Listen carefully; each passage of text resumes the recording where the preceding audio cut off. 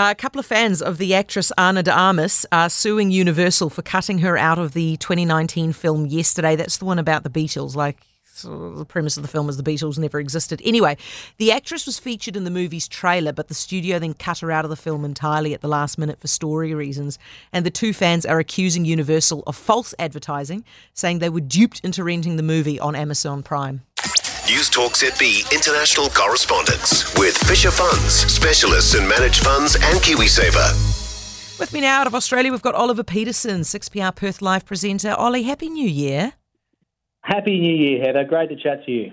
Very good to talk to you, mate. Tell me about this Cleo Smith case. This is the case of the little girl who went missing for a while. Guilty plea? Guilty plea today, yes. I know all of our listeners will have been gripped by this story because she was, of course, missing for 18 days there in Carnarvon in Western Australia.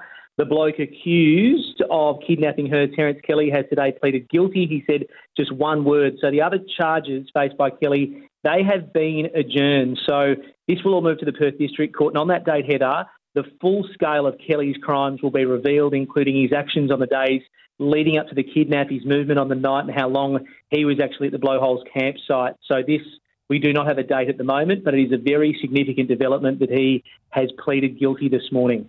Yeah, absolutely. Ollie, how are you feeling about the borders being closed in Western Australia? Gutted, in a word, Heather. I was almost inconsolable late last week, as you know here, that we have been separated now from our family going on since June of last year, and our little boy is almost 5 months old. And to be honest, it was the one thing getting Amy and I through the summer, knowing that February 5 was the date we were going to see our extended family again. We had a countdown clock in the house, and that's obviously stopped. And we have no plan. We don't have a way forward, Heather. I've got 3 vaccinations. I held up my end of the bargain, and this pursuit of COVID zero in Western Australia is complete and utter madness. And that's coming as well from the state's top doctors on the front line in the emergency departments. We could never be better prepared than we are right now. The vaccination rate climbing above 90% every single day. It is just complete and utter madness, and I feel completely and utterly betrayed as well. Yeah, I can imagine. Ollie, what is the rationale? What are they saying? How do they justify this?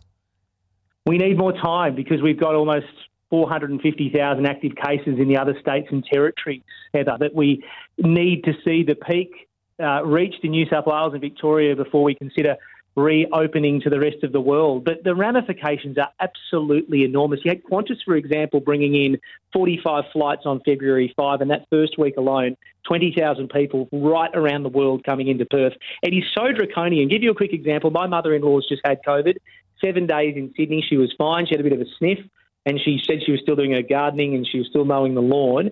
If she came to Perth, she'd have to have 3 vaccinations, test negative, stay at my house for 14 days along with me, my wife and the kids, and none of us could leave. None of us could go anywhere, Heather, for 14 days. We are living in a parallel universe. It feels like March 2020 all over again. Yeah, totally crazy. The US and the EU is considering or have restricted travel from Australia. What's going on here?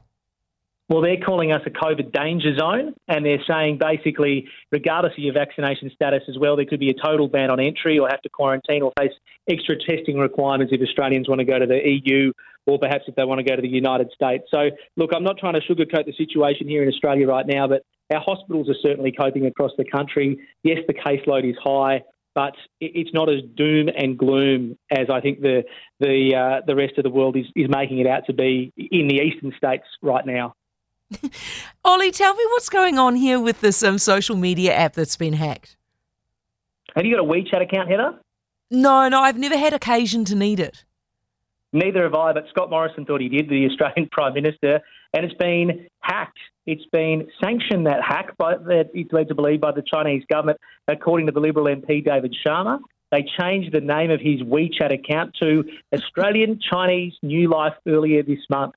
So Dave Sharma was doing the rounds this morning, an Australian MP, accusing the Chinese government of authorising this hack, and it's now showing that the attitude towards free speech and freedom of expression that is coming out of Beijing. So it's certainly still deteriorating relations between the Australian government and the Chinese Communist government in 2022, Heather.